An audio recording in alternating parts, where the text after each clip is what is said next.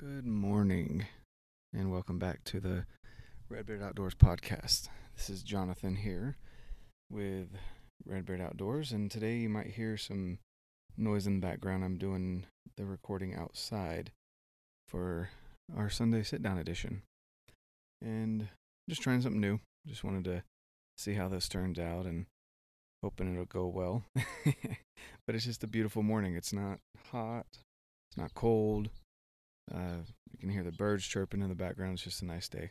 So wanted to record outside today. So welcome to all those who may be new to listening, and hopefully you gain something from this podcast. And for those that have been faithfully listening in, I truly appreciate your support and hope that I can continue to earn your attention and time as the days go on and as more podcasts are brought to fruition. So today, the Sunday sit-down edition is going to be a little bit longer than our Thursday thoughts, and I just kind of wanted to talk about my personal experience here in the last. It's been almost a month. September's coming to an end, and the archery elk season is over for the general, and I'll talk a little bit more about what my plans are with that and why I count this season, even though there were many failures overall, I feel like I've learned a lot. And that's what I wanted to talk today about was failure and what I learned in the 12 days that I was out in the elk woods, is what I'll call it, but basically habitat that was rich for elk, and what I learned about the animals, what I learned about me, and just my experience in general. So if you learn something from this and something that can be applied to your life, please share it with others. I just want to let people know that failure isn't final. You can learn from it. And also, I just want people to live better lives and to have successful lives, and to recognize that taking a chance and doing something new can be fun and exciting. And it's a big part of this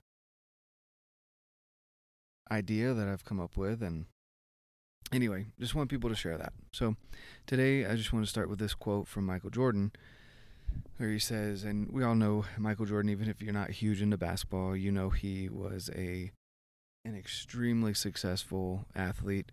He's remained successful in his life, even after his basketball career. But he says, I've missed more than 9,000 shots in my career. I've lost almost 300 games.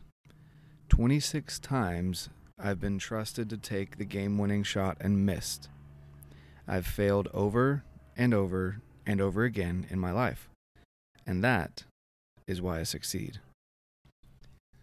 I find that extremely interesting because applying it to my recent experience here, I was up in the mountains outside of cell phone range for 12 days, chasing these majestic beasts that are known as elk. And the bulls can get well over 700 pounds and have these sharp things on the end of their head called antlers. And they do these amazing things and lives in some of the most tough terrain and survive. And not only survive, but do they thrive. And my experience with that during this last month was amazing. It was the first time I've ever archery elk hunted. And I've been preparing for this for the last year.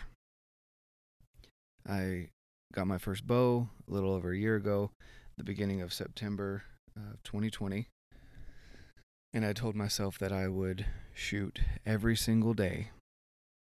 I would hone my craft in that aspect, and I would train. I changed the way that I trained, and I can talk a little bit about that as far as in the gym.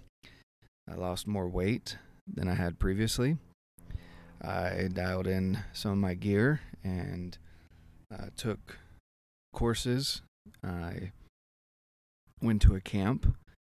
I met new people, And overall, this last year has been almost an obsession with elk hunting. Now, obviously, other things in my life improved as well as a side effect of what I was focusing on, but this last year has been mainly focused on that. And so we'll just start with when I got my bow. I want to say it was September 2020 is when I got my bow, and I started shooting every day. At first, the bow had a little bit too much poundage, and so I was able to turn it down, and I practiced. I told myself 30 reps a day at least, if not more. And those 30 reps included sitting on my butt, kneeling, and standing, so that I could work the proper technique and muscles to build them up so that I could turn my bow poundage back up to where I wanted it, so that I could be, in my opinion, a more ethical hunter and have a better shot. So I did that. It was sore day in, day out, but it was a good sore. It was the muscle sore. It wasn't a pain.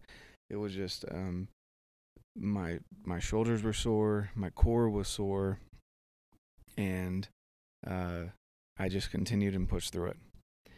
Then I got to a point where I felt comfortable with that draw weight. I think it was about 2 weeks, and I went back in and I had them turn it back up to the full poundage of, it doesn't matter what the poundage is, but back up to where I wanted it to be. And I, again, continued the 30 reps a day. And throughout the last year, I've changed it between 30 reps a day to 10 dedicated minutes, to where I'm not just repping things out anymore. I'm more focused on my shot process. To where my shot process it was about as dialed in as I felt like I could get it in that amount of time, with kind of training myself and videoing myself and sending those videos off to certain people that I trusted their opinion on, and it all turned out pretty well. I was hitting pretty consistently. I was more than just within a paper plate, and my arrows were constantly touching. I was constantly having to refletch, and so I felt really good. I'd gotten as far as archery is concerned to where I wanted to be, comfortable, and I'd done under duress shooting, and sometimes during my training I would do push-ups or burpees or running, trying to imitate, which I found out really quickly you can't really imitate the feeling of hunting an animal and being in that moment where you're about to shoot, and I'll go into that a little bit later. Another thing that I changed throughout this last year was my training and my nutrition.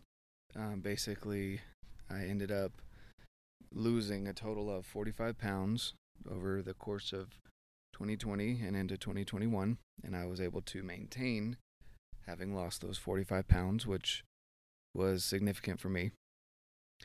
And as I hiked and carried weight, I noticed a huge difference in my hip flexors, my knees, my back, and even just sitting at work, I noticed a huge difference on my lower back. I then, with training, incorporated stretching every single day. At least 10 minutes of some sort of stretching, generally had to do with my legs, lower back, hip flexors area. And I always incorporated, every other day I'd incorporate core, specifically, not just incorporating in my lifting, but having specific repetitions of core exercises. And then also, the other days that I didn't do core, I would do very specifically band work on my shoulders to make sure that my shoulders stayed healthy. Again, prepare rather than having to repair, right? You don't want to get ready for this competition, or in my case, this hunting experience, and then a week or 2 weeks before you injure your shoulder and you can't shoot your bow. So change that in my training. I incorporated also when it was posterior chain opportunities, which includes your rear delts, which are the rear portion of your shoulder muscles. The quads I felt a little overtrained, so I would double the training up on my hamstrings, my glutes, and my back. All of those muscles, I made sure to do twice as many sets per each of those muscle groups than I did for my front side of those. So chest, biceps, quads, those sorts of muscles that a lot of people tend to focus on because you can see those in the mirror. They're easier to remember, but really the workhorses of your body are your posterior chain muscles. And so I decided to change that up and see if that helped at all. So all of that happened over the course of a year. Now, again, this is a longer process. This isn't one of those 30-day challenges and see how it goes. This was a year-long process.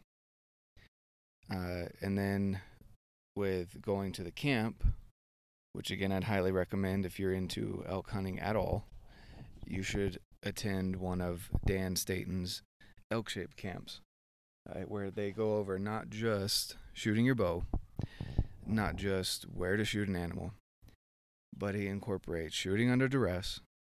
He incorporates financial aspects so that you don't leave your family stranded for the time that you're out hunting, and many other things that are included in that course, such as e-scouting, so that you don't go out in the woods and just blindly pick a spot and hope that there's elk or the animal that you're looking for. He also incorporates goal setting. He incorporates physical fitness to it, your nutrition, and just being a well-rounded individual and not just being solely focused on hunting.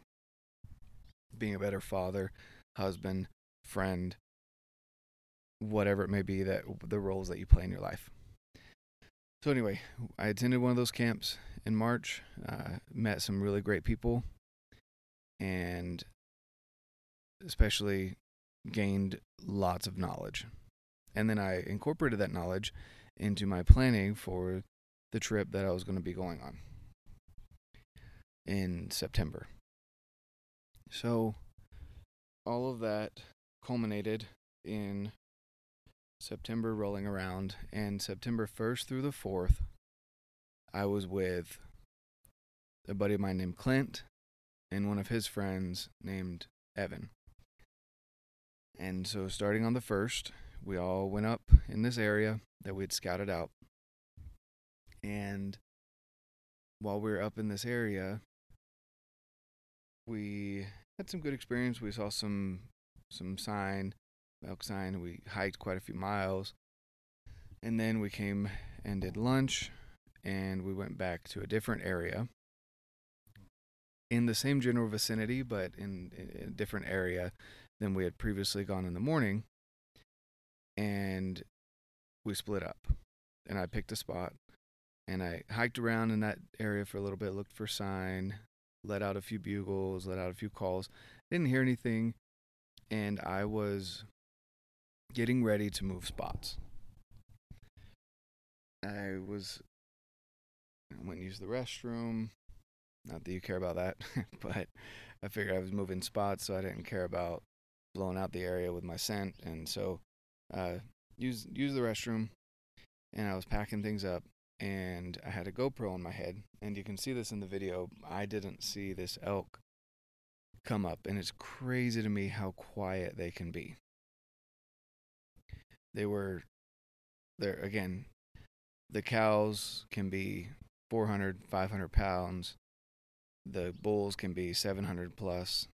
And this guy was a little spike, which means he just had one little antler coming off of each side. They hadn't branched off yet. He was a young guy, but he came in so silently, and I didn't hear him. I didn't see him. And then I turned around because I saw a kind of out of the corner of my eye, this tan body going through the trees. And my heart rate immediately spiked. And I had this,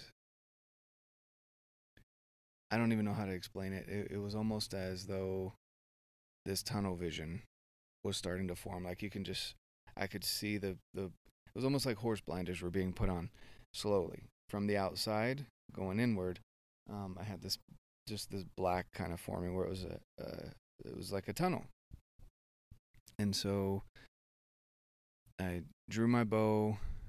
After I'd ranged a couple spots, I drew my bow, and he walked into one of these clearings, and he was giving me a frontal shot, which it's not the best. I didn't want that to be my first shot on an elk because I didn't want to injure them. I wanted it to be a clean, ethical shot and not cause any injury. That was at 23 yards. He came out, and I was at full draw, holding my bow back, and he just stared at me for what seemed like forever. Going back to the video, it was about 20 to 30 seconds. And then he turns around and starts side hilling towards my left.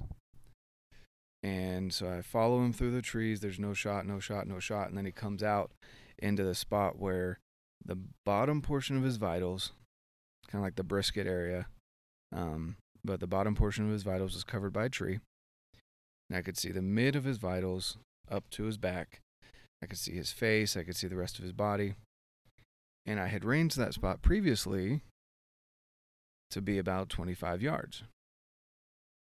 So with a bow sight, you put, at least with a compound bow, you put the sight on, there's a pin that you put on the spot where you're wanting to shoot on the animal. And then the arrow goes to that spot, depending on the yardage. So I put between the 20 and 30 pin, where I wanted my arrow to go. And I walked through my process this time, because I had noticed the tunnel vision coming in. I took a few breaths as he was walking to the left, and I started talking myself through the process of here I go, and then pull, and then the arrow goes off, and all I hear was this loud smack, and it wasn't the animal. I'd hit the tree in front of it. It ricocheted off the tree. And I mean, my first thought was, oh, maybe it ricocheted off and then it hit him and he had bolted, and maybe, he ran off a little ways and stopped, and I couldn't tell if it was blood on his side or if it was part of his dark brown fur. So I waited for a little bit, calmed myself down. It's funny to go back and listen to the video because you can see how hard I was breathing. And it's a miracle that my breathing alone didn't spook him. But anyway, I marked the spot where I was standing when I shot. I went down, and I couldn't figure out why I had missed. I didn't see any blood. It was getting dark, so I went back to meet Clint and Evan, told them the news, the good and bad, and that I wasn't sure, and they immediately jumped into action and said, wow, okay, we're going to go check it out. So we went back with our headlamps, and I had Clint stand where the spike was, and I stood where I was shooting, and I put my rangefinder on him, and it ended up being about 45 yards. So I was about 20 yards short of where this bull was standing. And I say bull, he was a spike, but a young bull. And that makes the world of difference with a bow. I can't have, I don't know the exact comparison to what a rifle would be at that, but the drop it's not huge, but it's enough that it could make a difference, especially if there's brush, the tree that was in front of him. So anyway, we didn't find any blood, didn't recover the arrow. It went off into Neverland, and on to the next day. Of course, I was kicking myself for that. So throughout the next couple days, we heard a couple bugles. I'm just kind of fast forwarding through this. I might go into more detail later, but basically the gist of it was through the rest of until the 4th, we had a great time up in the mountains. Lots of miles put on the boots, lots of hearing bugles, lots of chasing bugles, hearing cows. Some elk were seen, lots of fresh sign. We knew they were in there, but we could never close the deal. Now, some people that I've heard of anyway, I don't know them personally, but I've heard that people get down when they miss a shot on an animal. And I can understand that. I mean, the feeling of failing, going back to the idea of failure, the feeling of failure and missing that shot was incredible. I felt that I had this whole last year of training. I should have known better. I made a rookie mistake. I didn't let my bow down and re-range him before I shot. I assumed I knew where he was, and that was such a rookie mistake on my end. Along with that, I had had many misses before on doe. I say many. I'd missed twice on a doe earlier this season before I did have success with a doe just the week before I went out elk hunting. And so I knew that I wasn't the perfect shot when it came to archery. But I had confidence in my process. After that day, I made it a goal that I would know the range and not have any doubt in my mind before I made a shot again on an elk, or any animal for that matter. And so I set some firm goals in my mind after September 1st that within X amount of yards would be my only shot range. I would not shoot past that, no matter how beautiful and big the bull may have been. Also, I told myself that if I didn't have time to range, I didn't have time to shoot. And I kept repeating those two things in my head as I would go out every morning before going elk hunting. Sorry, apparently my neighbor's dog feels like he needs to wake up the neighborhood. Anyway, so I started repeating those rules to myself, and again, we had some good experiences, but not able to close the deal during those first 4 days. And then I came back out from the 15th through the 22nd of September, and just an amazing experience again. And I took plenty of pictures, took lots of videos, and had an amazing experience. Got to watch the aspens change color, which is always one of my favorite times of year. I love the spring and I love the fall because there's constant change as you're transitioning into a new season. And anyway, so on the 15th, I went out with a buddy of mine that I'd met on my LDS mission down in Mexico, and ran into a cow moose, had that great experience, and then also was able to find lots of fresh sign, found a few wallows, some new meadows that I may want to check out in the future, and put on a few miles again. I was out from before sunrise until after sunset every single day that I was out in the mountains. So got very comfortable with being out by myself before I would get back to the group. Got very comfortable with my thoughts, and I wrote quite a few things down as to how I could be a better husband, a better father when I came back. All of these things are extremely important, because when you're out there for an extended period of time with no movement, all you hear is maybe some squirrels chattering or maybe some deer walk by, which happened to me a couple times. It becomes, you're alone with your thoughts. And when it's kind of in the middle of the day and there's not any elk activity and you're hunting elk, or maybe even at night when you're walking back and there's no activity, you're alone with your thoughts. And a lot of these things come up as to what can I do better? How can I be a better person?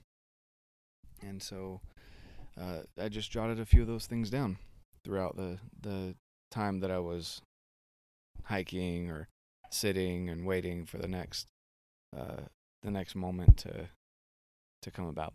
So that was the first day back. Then I ran into camp super late to meet up with Clint and Evan again to hunt with them for a day before Brent and his brother Kenny and Kyle showed up the following day. So get into camp super late, and it was probably about 2 o'clock before I got to bed. They had texted me that they were going to be sleeping in the next morning because there wasn't a lot of activity during the morning time, and that they were planning on getting to their spots in the kind of mid-morning and hiking throughout the day, and then having a kind of an evening hunt as well. And I just told myself, well, if I'm out here, I'm going to be up here. I'm going to get up, and I'm going to be up before sunrise. So I got up right before sunrise, and I just said, I'm going to go glass this one hillside. I don't know why I had that feeling, because we hadn't seen anything on that hillside except for cows, and we called them moo cows because there's elk cows and there's cows. So we'd call them moo cows. So I drive down to this area. No one else is awake at camp. And I start glassing, and I see 2 bulls and 5 cows. And I was shocked, to be honest with you. I hadn't, other than the spike, I hadn't seen a more mature bull the entire time I was up here. I'd heard them, or at least what I thought was a more mature bull, bugling, but I hadn't seen one, let alone a small herd. And so I got super excited, and then I drove up to where I thought they were feeding towards, got my pack on, got out of my Crocs, put my boots on, and headed up the mountain to cut them off. At least that was the plan. And so I got up to the spot.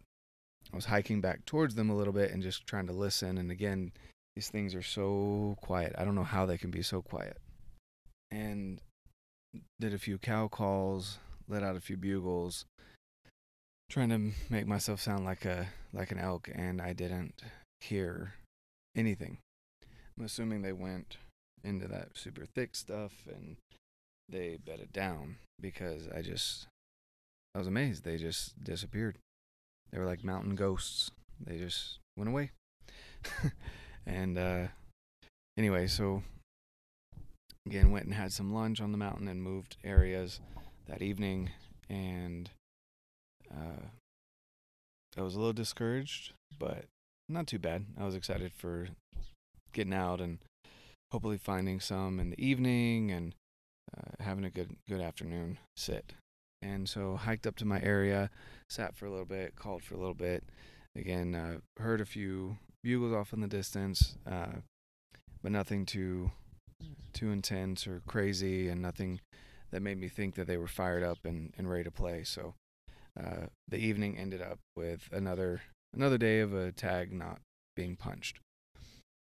And so that evening, met up with Brent, Kenny, and Kyle, and we hung out for a little bit, talked a little bit about the area and what we were wanting to do, and basically enjoyed being together, hanging out, and catching up a little bit. And we picked some new areas. We went up in the morning and tried to cure some things and hunt in different spots. And again, another day that went without too much success.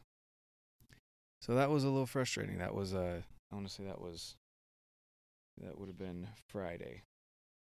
Then Saturday rolls around, and again, we pick our areas. We went up to the spot, and we had some really good plans. We were super excited for them.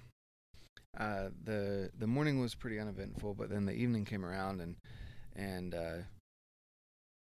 I probably dehydrated and underfed and hadn't slept much, so I was kind of getting a little bit of a headache. And I found this blind that was by a wallow, and didn't hear any activity going on.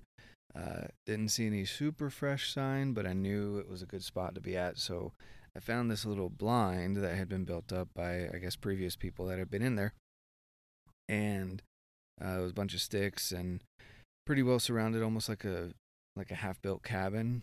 And so I laid down, took a little nap, woke up to a chipmunk trying to get into my bag to get my snacks, and and sat that evening at this wallow.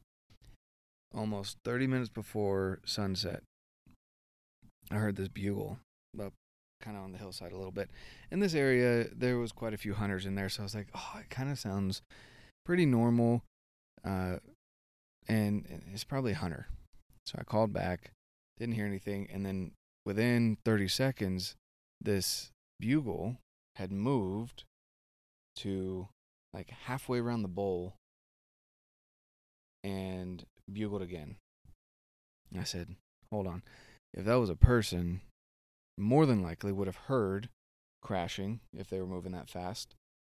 And I was a little shocked that they had gotten around that fast. So I bugled again, didn't hear anything, and then got to the other side of the bowl within another minute. And this is a pretty big bowl. So I'm sitting here thinking, man, this has to be an elk. I didn't want to move in on him. I thought maybe he was kind of trying to catch the wind to see if it was safe to come into the water. And so I bugled again. He bugled back, and we talked a little bit. I say talked, but bugled for a little bit. And then he got really quiet, and I was like, oh, he's going to come in. I was getting ready. I was super excited. And with about 15 more minutes left of daylight, so this was after sunset officially, but still within shooter's light, he had kind of worked his way around the spur to another portion of the mountain and moving away from me, basically. So again, that kept my spirits up, that there were elk there. They were just being quiet and not very cooperative, definitely not providing shot opportunities, and I was still blown away by how quiet they can move. Like, I can't describe to you guys, if you didn't see them or hear a bugle, you wouldn't know they were there. You don't hear crunching, but every time I took a step, you did. It just blew my mind. It was a great experience. So then that Saturday, we go up, and I was up with Kenny. We found the saddle that turned out to be a good transition spot for him, but of course that morning they weren't transitioning anywhere across that mountain, and so we didn't see any elk, but we saw plenty of sign and great game trails going in and out of there. On the way out of that specific area, we found 2 does, and we watched them for a little bit. Again, the wildlife was up there. They were just not being very cooperative, which is very typical, right? And so obviously that's the reason why they survive, because they know what they're doing. So then we moved spots, and the rain had come in, so a couple of my other hunting buddies didn't really want to head back out because it was cold and wet. At that point, I think it was in the low 40s and it had just rained. So I moved to go check out another area and to sit for the evening. And I was hiking through this area. There was fresh sign, again, tracks, scat. There were rubs that were within this season, probably not within the last couple of days, but within this season. So there were bulls in there at one point. And I went to this area over some deadfall and hung out for a little bit, but I didn't hear anything, no bugle responses. I bugled once and nothing back, and a couple cow calls, nothing. So, but it looked like a good area. Also didn't see any other hunters, which is always a good sign. You want to stay away from them. So the next morning we planned to split up into 2 teams. Now this was going to be Sunday morning. We split up into 2 teams. We went on either side of the trail, and we picked out our spots, and we were kind of hiking through there, looking for sign, looking for beds, sitting for a certain amount of time here and there. And we had agreed to turn our radios on at 10:30 to check in. And so I was working my way towards Kenny. This was probably around 10 o'clock, and ran into a 4-point buck that looked super awesome. He was he had good mass on his antlers. He was a big-bodied buck. Watched him for a little bit until he spooked and ran off. He caught my wind and bolted. And so I was working my way up to Kenny, turned the radios on at 10:30, and I was checking in with him just to make sure we were heading in the right direction. And then Brent comes on and says, "Hey guys, you ready for heavy packs?" And I was like, "Okay, you're joking, right?" Because that'd been kind of the joke. Every once in a while, someone would throw that out there, like, "Hey, good news is, it's a great day," or whatever, and the bad news is you got heavy packs. And It's kind of a joke. So at this point, I was like, "You're kidding, right?" And I could kind of tell there's something different. He's like, "No, I just shot a cow, an elk cow, at 20 yards." And I was super excited for him. You forget everything, especially when you're hunting with your friends. You forget everything about your own hunt. When they have success, you drop it and you run to go help them clean the animal and pack it off the mountain because you're just excited that someone else had success. And so I run up the hill about a mile and a half, 2 miles, through some deadfall and nasty stuff. Got to my truck after climbing over some rocks and a little bit of a rock slide, and hustled down to it. It turned out that the elk had actually passed away, died within half a mile of the road. And so I was able to pull off, hike up really quick, help them clean the animal. We heard the story, which was awesome, but we're thinking that someone had bumped this herd, because he said she was on high alert when he saw her, but there were no bulls with her, which isn't typical for this time of year. This time of year, they're usually in their breeding season. The bulls have quite a few cows, and they're always together.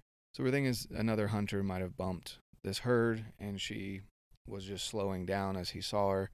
And he even said, if I hadn't seen movement from this squirrel, I wouldn't have even been looking up, because they had been sitting down to kind of have a snack and sit until we were turning on our radios at about 10 o'clock. And he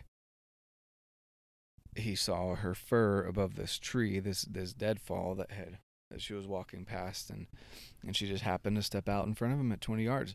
That's how it goes, honestly. That's what I've noticed about, especially with elk. It can go from 0 to 100 real quick. And so he said, within 5 minutes, if that, of them sitting down, she had walked out in front of him. He shot her, and we were packing out meat. So we were excited. Our hopes were revived. We were ready to go back out the next day, or that evening, sorry, and get after it. We were definitely going to find a bull. We were going to find a herd, and all of us were going to tag out, all those exciting things. And that evening, we go back out, and that's not exactly what happened. So that evening, we went back out and just scouted some new areas. Kenny was getting ready to go home, and so anyway, we just found some great areas to go out, and we were excited for the next day at that point. Didn't hear any elk, didn't see any elk, but we saw a lot of fresh sign, and again got excited for the next day. So then the next day rolls around, bright and early Monday, and we go out, and again, nothing. Just no sounds, no seeing them, nothing. It just blew my mind, because again, we had just come off a high of Brent having success, and now we're back at square one. And again, we're seeing the sign everywhere, fresh and old. They're in there, but they're not talking. And it was so frustrating. But it is what it is. So we went in, scouted the area a little bit more, did a couple sets in certain areas. Again, scouted some more, and nothing. So we went back and helped Kenny get his stuff together, and he rolled out of camp, and then we went back out and hit another area in the evening. And again, we didn't hear anything, didn't see anything. And at that point, I was pretty discouraged. This was Monday night, so I had Tuesday and Wednesday left. And I felt homesick. And I can tell you, I don't get homesick. I served a mission. I went to Mexico City, and I love my family, but I was excited to be there the entire 2 years. I didn't miss home. I was excited to be off on my own, doing my own thing. But I genuinely was feeling homesick on Monday night. I was able to head and get some signal out of the area a little bit, and I called my wife and talked to her and the kids and just checked in with them, and was kind of rejuvenated and got a good night's sleep, and I was back at it 4:30 the next morning. So again, we picked a different spot. The theme of this is, the fact that if we're not finding elk, we're leaving those areas and we're not going to keep hitting them over and over and over again, right? So went to a different area. I sat for a while and kind of nodded off at, I want to say it was around 11 o'clock. I woke up to get ready to move spots again, and I guess I had sat still long enough that this doe and this fawn came up, and I was getting excited because I saw kind of tannish through the trees, and I turned my GoPro on, and I was getting the ranges as to where they might walk out, and getting my arrow knocked and everything, and then a doe and a fawn walk out, and I was like, okay, so I just put my bow down, and it was a pretty cool experience to sit there for it was almost 10 minutes where they were just walking around the deadfall, and every once in a while the mom would pop her nose up, and she probably caught a little bit of my wind, but I was sitting still enough that she didn't recognize that I was there. And so that was, to me, that was a pretty cool experience to watch them interact with each other, to watch them interact with, again, the deadfall, which is just, it's like doing lunges all day as you're hiking through this deadfall, climbing over trees and then climbing under other trees, and it's crazy. But to see them working through that so easily, just basically gliding over it, that was pretty cool. So anyway, that morning we're done with the morning hunt, and so I picked a new area that I was going to be, and made it back to my truck, had some lunch as I was moving areas, and had been texting with Clint, and our friend Lyle had come up, and I knew I was going to be camping with him in the evening, but I wasn't heading over to hunt with him for the evening. I was going to try this one last area that was probably one of the furthest areas away from our camp that I'd gone to. And I go up this old Forest Service road, so it was nice hiking, but there were no vehicles allowed, and I don't even know if I would take a bike up there, to be honest with you. But it was a pretty good trail, so I was hiking up, and within a mile and a half of the road, I just let out a bugle just because I was getting into some thick things as far as trees and bushes, and I didn't want to spook anything. So I let out a bugle, didn't hear anything sat there for about 2 or 3 minutes, and decided to continue on.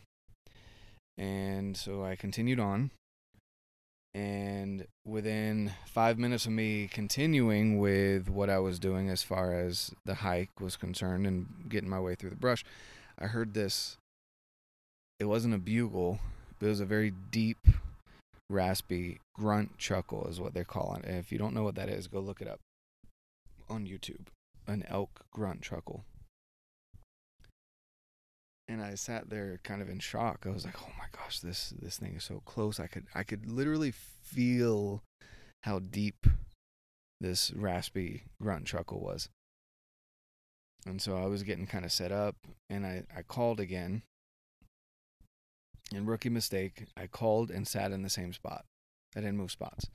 Now, if you don't know much about elk, they can pinpoint you better than anything else I know just from where you called from. Or the last place they heard some sound, they will recognize it, and it's like a GPS locator, dropped a pin right where you were, and they come to you. They know where you are. And if I had been thinking and not had my little rookie mistake, but had some experience before, even though I'd been taught these things, I'd heard them on the course. When you get in that moment, your blood's pumping, you're excited, and I was ready to see an elk. So I didn't move.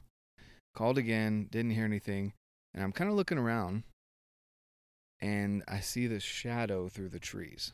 Again, didn't hear a thing. And then I see brown. And I got so excited because this was maybe 30 yards away from me. My wind was good. I wasn't worried about him busting. And I kind of squatted down a little bit just to see, was it a cow? Was it a bull? and it was a 5-point. Now, he looked a little skinny, so he might have been one of the satellite bulls, which is kind of ones that hangs out on the outside of the herd. But he was there, and I got to watch him. And then I guess the wind swirled a little bit. He didn't move in any closer. Again, did not make a sound. He just stuck his nose up in the air, probably got a whiff of me, turned around, and just walked off. No running, no crashing, just walked off. Again, blew my mind how quiet it could be. But that was such an amazing experience. I had no shot available because the branches were just too thick, and I just got to watch him walk away. So I go and I find a meadow, find a wallow, a little stream, great area for them to kind of bed down, have some water, and I sat there for a while. Didn't hear a peep the rest of the night. Man, I was so frustrated. I won't lie. I was extremely frustrated. Walk back out, catch up to Clint and Lyle at their camp. We make the plan for the next morning, and I'm kind of discouraged, but at the same time, like, it was a super great experience. So I was excited at the same time. Still hadn't punched a tag. We're going to the last day of the general season for archery, and I was just bound and determined the next day was going to be the day. So instead of going back up to the spot that I had been at the night before, where I'd heard that the bull and I'd seen a bull, I went up with Clint and Lyle, and it did not disappoint. We got to this area that, and I have never heard in person anyway, bugle fest like this. This was extremely exciting for me. So we get into this bowl that was maybe half a mile off of the road, and immediately I start hearing these bugles, and there was 4, maybe 5 bulls in this bowl, and they were just bugling away, and we didn't have to say or do anything. We were just hiking in and listening to these majestic forest creatures do their thing and just making the noises that they wanted to make. So we kind of creep up on them, get to our spots where I feel like I was maybe 150, 200 yards away from one of the ones that I called Big Boy, because he had this deep, raspy bugle that you could just tell. It seemed like he's very mature, had been around for years. So we get up there and we sit for a little bit, and then these hunters come in, and I don't mind, because I know I'm on public land, I don't mind being around other hunters. I know in public land that's kind of one of the things, is that you run into a lot of hunters. So, but they came in and they started just immediately doing these horrible cow sounds that weren't even, like, you could just tell they were fake. And they weren't doing like little sets of 4 or 5, like they were just like meow meow meow meow meow meow meow meow meow meow. And so they ended up going off and off and off and off, and I was so annoyed at that point, because again, I don't mind sharing public land with other people, but don't be that person that comes in and just busts up the party because you think your way is the best when it's obviously not, because they're already bugling by themselves, right? So we go in and we sit, and we notice that the bulls just start moving up and up and up and up the mountain, and eventually bed down kind of higher up towards the ridge. So I picked a spot, and I was just sitting there kind of listening and looking at the map and figuring out what I wanted to do to move in on these elk. And there really wasn't a good position with the way the wind was going and how nasty everything around the bowl was. So we decided to back out and make a plan for the afternoon based on the wind and how things were going to be moving, and knowing that these bulls were going to move back down in the evening, that like they had been doing the last couple days, according to Clint and Lyle, and they would get fired up in the evening, and we would make it happen that evening.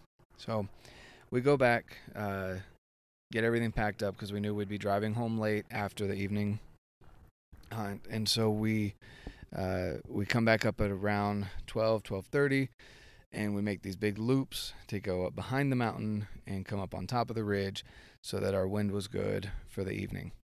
And again, we sit for a little while and didn't hear anything, and no bugles, no cows, no nothing. So I had sat for about an hour and a half, 2 hours, and I started to doze off after I'd had some water and snacks, and things were cooling off a little bit. And I woke up to the sound of footsteps and being sniffed. And so within 5 feet, not yards, but 5 feet away from me, this doe had snuck up behind me and was sniffing me. Probably thought I was dead meat by the time that, because I hadn't showered in over a week at this point. And anyway, so I woke up, kind of turned around slowly because I was hoping that they were elk, and of course they were two does, and that became the joke that if I want to ever go deer hunting, I just need to fall asleep and they'll walk right up on me, right? So anyway, they walked around me for about 10 minutes. I got some cool videos and pictures, and I even started whispering to them and telling them that they need to bring their elk buddies up to me, and just trying everything at that point. So then I'm packing up my stuff when these two does walked off, and then I hear some cracking over off in the distance, and I'm like, oh, here we go.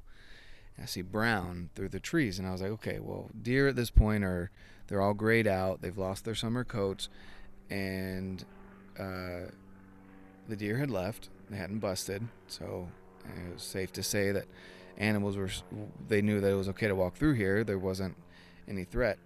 So I knock an arrow, get my release on my bow, and start ranging things around where I was thinking these elk were going to walk out. And so I just hear them. They're getting closer and closer, and I'm getting super excited. And then I see an orange hat, and then I see another orange hat, and then I see an orange vest and an orange hat. And I had forgotten that this was the youth rifle hunt. It's happened to overlap with the archery hunt for some reason. And so the guy felt really bad. I went over and talked to him, and he felt bad that, it was my last day and he had kind of busted out that area. But I was like, no biggie. I was planning on moving anyway. So I head down the super steep, nasty stuff, and basically sat about halfway down where my wind was still good. There was a draw right at the bottom of this hillside, and I figured it was a good spot. The elk were going to move right down this draw, and I was going to get a shot. That was what I envisioned in my head. Not 10 minutes into sitting there, I hear some crashing coming down. And I was like, oh, yeah, I'm super excited. And then again, I see orange hats. I was so ticked at this point because I was like, man, these either have to be the most clumsy human beings in the world, or they're doing this on purpose to bust out animals. But it felt like and sounded like they were breaking every single stick on the way down. It was pretty ridiculous and almost over exaggeration at this point what they were doing. So this was about an hour and a half before last light, and I was getting pretty discouraged. Again, I do understand public hunting is public hunting, but I would think that especially other bow hunters would understand the need to be quiet, to check your wind, and to not blow things out with horrible calling techniques. But maybe that's just me hoping that people have common sense. I don't know. Anyway, so they blew out that draw pretty much, I thought, and so I just sat there, and me being who I am, I was getting frustrated, and then I realized I'm not going to ruin the last day of my hunt being frustrated. So I decided to say a prayer. I had this feeling that I need to sit in this spot until shooter's light, so 30 minutes after sunset. And I said, that's just me being hopeful. Like, it's not going to be like the does that sneak up on me because I've been sitting here for 2 hours. So I decided, I made a point that at sunset, official sunset, I'd start heading down the mountain and cross the draw and work my way through the deadfall about 1.5 miles back to the truck, or maybe 2 miles back to the truck. And so I sat there, sunset came around, and I heard some soft cow calls near the upper part of the mountain, and so I just thought, well, they're still up there. They're not coming down because they know it's been blown out. So I start working down, and I get through some deadfall, and we're at about 15 minutes left before light, shooter's light. This is after sunset. There's still some light in the sky, and I hear on the hillside where I was just sitting, what I thought, I was like, oh, it's another stupid squirrel. You get tired of hearing those things after being out there for so long. But I look over, and in the one little clearing, I see a big brown body just slowly moving across the mountain. And I just kind of smiled at myself. I just said, you know what? At this point, I've got literally 15 minutes left of my general archery season. I don't care if this thing hears me, because I need to make my butt back up that mountain as fast as I can. So I run back up to where he's kind of side hilling to. I'm across the draw. I do some ranging. It's about 50 yards, and I told myself what my range was, and that was within my range. And so I got my bow sight dialed in, got my arrow nocked, got my release on, and I'm just waiting for him to come out. And I hear him slowly making his way across. And then he stops. And I see he's a mature 5-point. And he's looking my direction. I can see his head and his antlers, but his body's covered by an entire evergreen tree. And all I needed to do was take 1 or 2 more steps more to the right, and I would have had that shot. Now, whether I would have executed on it, I would like to say that I could have. But anyway, I watched him, and watched him. And then he decided to turn around, head back to the left, through the trees, and up the mountain. So I got to watch him. I got to have that awesome experience. And he just walked out of my life just like the other one did. I just kind of laughed at myself. Because it was almost, they had gone quiet, but they hadn't left the mountain because of all the people and things blowing out the mountain. So I then checked my Garmin. I had a text from my wife saying that her and the kids, they had just prayed. The kids had prayed that Dad would get an elk so he could come home. I was coming home either way, obviously, because it was the last day of general season, and that's what I had planned on doing. But I just kind of laughed because looking back, 2020, hindsight being 2020, if I had sat where I was sitting when I had gotten that impression to sit here until shooter's light, that bull would have walked out not 10 yards in front of me, and I would have had a clear shot on him. So I failed. Now,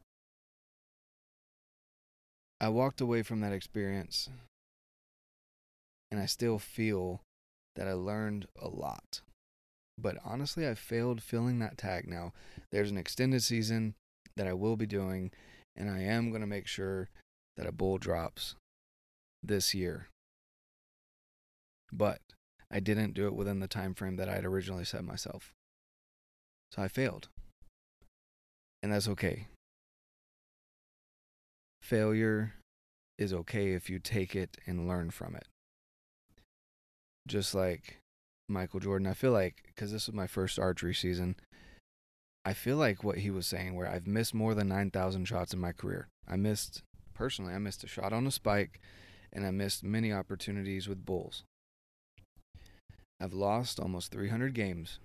For me, it was 12 days that I spent from before sunrise until after sunset out in the mountains. 26 times I've been trusted to take the game-winning shot and missed. Again, I missed that spike on first day. And I wasn't in where I needed to be for that last bull on the last night. I failed over and over and over again in my life, and that is why I succeed, says Michael Jordan. So for me, I feel like within those 12 days, I learned a lot, but I failed a lot. And it was my first season, so you can chalk it up to and give all the excuses you want. But for me, I hold myself to a little bit higher standard, and I expected to fill a tag my first season with a bow. So it was a failure. But I walked away from that feeling even more excited to continue training and to be better and better and better and be even more ready for next year. And that's what I'm going to do. So I hope you enjoyed this story. I know it was a little bit longer today. There's more details, of course, and I'll be sharing them on Instagram as I go my day-by-day breakdown. But I wanted to share that with you, that just because you fail at something doesn't mean that you have to stop doing it. Just because Michael Jordan failed didn't mean he stopped taking shots. Didn't mean he stopped working on his game. He got better and better and better until he became who he is. And he's continued that in any other endeavors that he's had after his NBA career. I feel rejuvenated, and that I'm going to be able to have learned from that experience and pass on those experiences to my kids, my friends, my family members, and I will become a better me because of that. Failure is part of life. It's a matter of how you take it that matters. Do you take it and turn it into success in the future? Or do you take it and say, I could have thrown my bow down and said, I'm never bow hunting again. I hate this. This is dumb. But instead, I walked away from that even more excited to get ready for the next season. So I just wanted to share that with you guys today, and I hope you enjoyed it. Again, if you found something that you liked or appreciated from this, please share it with other people. I just want to get this message out there for others that they're not the only ones that are failing at things. They're not the only ones that are working to find success in their lives. We're in this journey together, and we're going to be better because of it. So thanks for tuning in today, and I hope you have an amazing day. And as always, get out, live your life, and love it.